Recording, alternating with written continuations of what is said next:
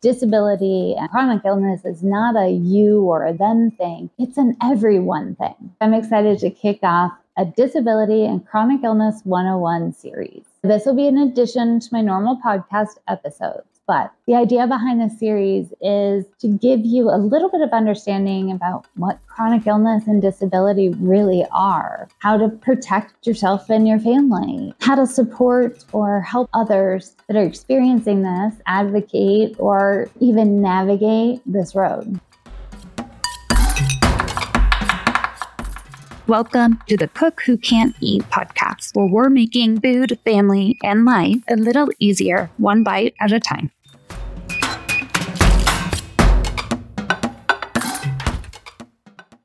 Hello, friend. I'm so glad that you're here. I have a question, and I want you to think about it before you answer. Do you think that chronic illness or disability has anything at all to do with you if you're not personally experiencing it?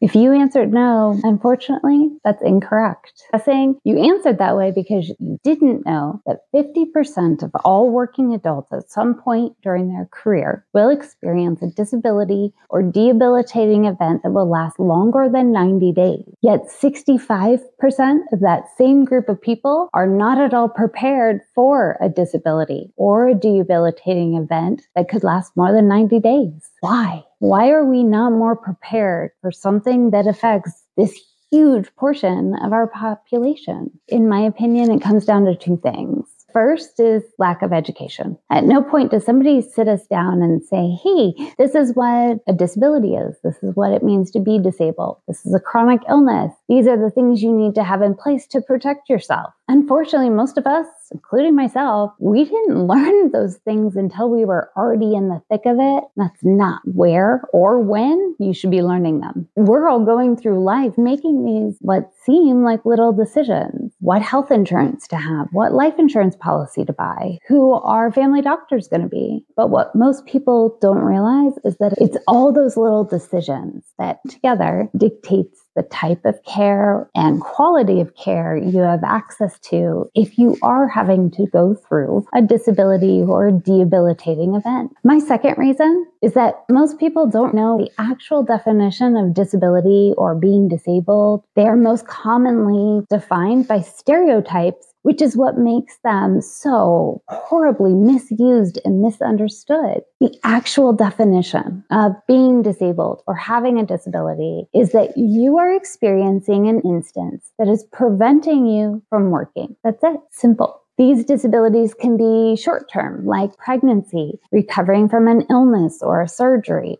Some disabilities are long-term. Maybe you're fighting cancer or trying to recover from a really bad accident. You can also have permanent disabilities. A lot of chronic illnesses fit into that category.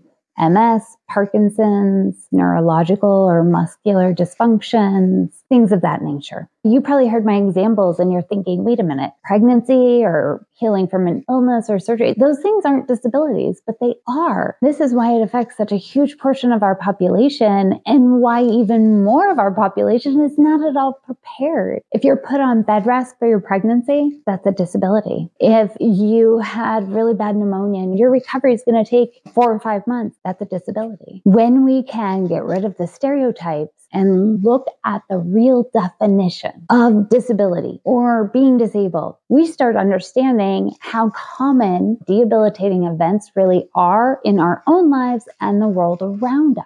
That plus education is how we protect ourselves and our family. Now, if you follow me on Instagram at Well Blended Life, you know I've been dealing with a few heavy paperwork of life things. I haven't shared because I wanted to make sure I had all the information so I could give you a full picture. I sat down to record the video. However, I was having to explain so much that the actual message, the thing that I need you to know and understand in order for you to protect your family, was lost. It's not a message that any of us can allow to be buried. I want you and your family to be protected. So I'm going to share because nobody's talking about it. There is no light on it. And that is why it is ruining people's lives. And it's why it is costing people their lives.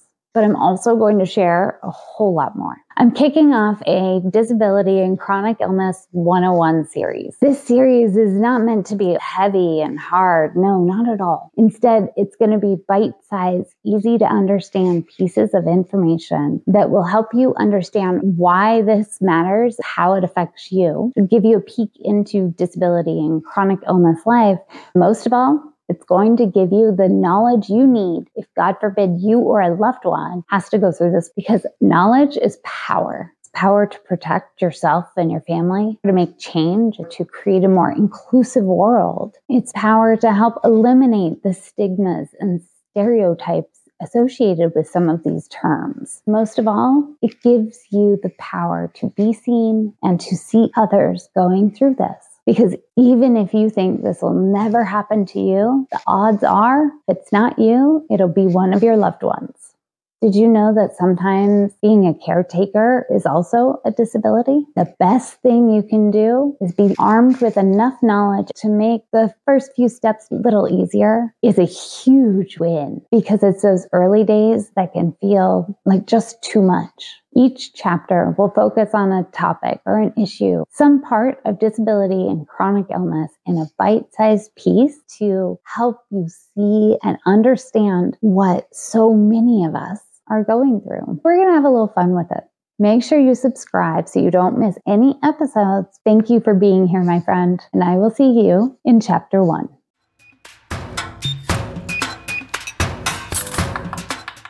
It's okay to admit it. We all love a warm chocolate chip cookie straight from the oven. If we're going to talk about disability and chronic illness, wouldn't the conversation be a little more yummy with a cookie straight from the oven? And the only thing that will make it sweeter is the fact that you don't have to make a new batch every time you want cookies. In one bowl, sift together your dry ingredients. Add your room temperature butter and sugars and beat those until it's light and fluffy. Then one at a time and mixing in between, add your eggs and vanilla. Slowly add in your dry ingredients and mix until just combined. Finally, you're going to mix in whatever kind of chocolate chips that you and your family love most. In order to enjoy these cookies whenever you want, you're going to need to freeze your dough. I have found the easiest way to do this is to take a cookie sheet and I line it with parchment paper. Then I separate the dough into individual balls, place another layer of parchment paper on top, and then I wrap it all in plastic wrap. I place the whole thing in my freezer for about 24 hours. I open it up, then you can take all of those cookie dough balls and put it into a large Ziploc bag. Now, whenever you're ready, grab however many cookies you want, bake, and enjoy. The recipe is available in the YouTube video or in this episode's show notes.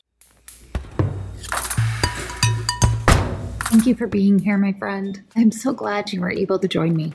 Don't forget to subscribe on your favorite podcast platform, because you're not going to want to miss the next episode where we're going to talk about how soiled in a season can start to feel more like you're trapped in a shitstorm.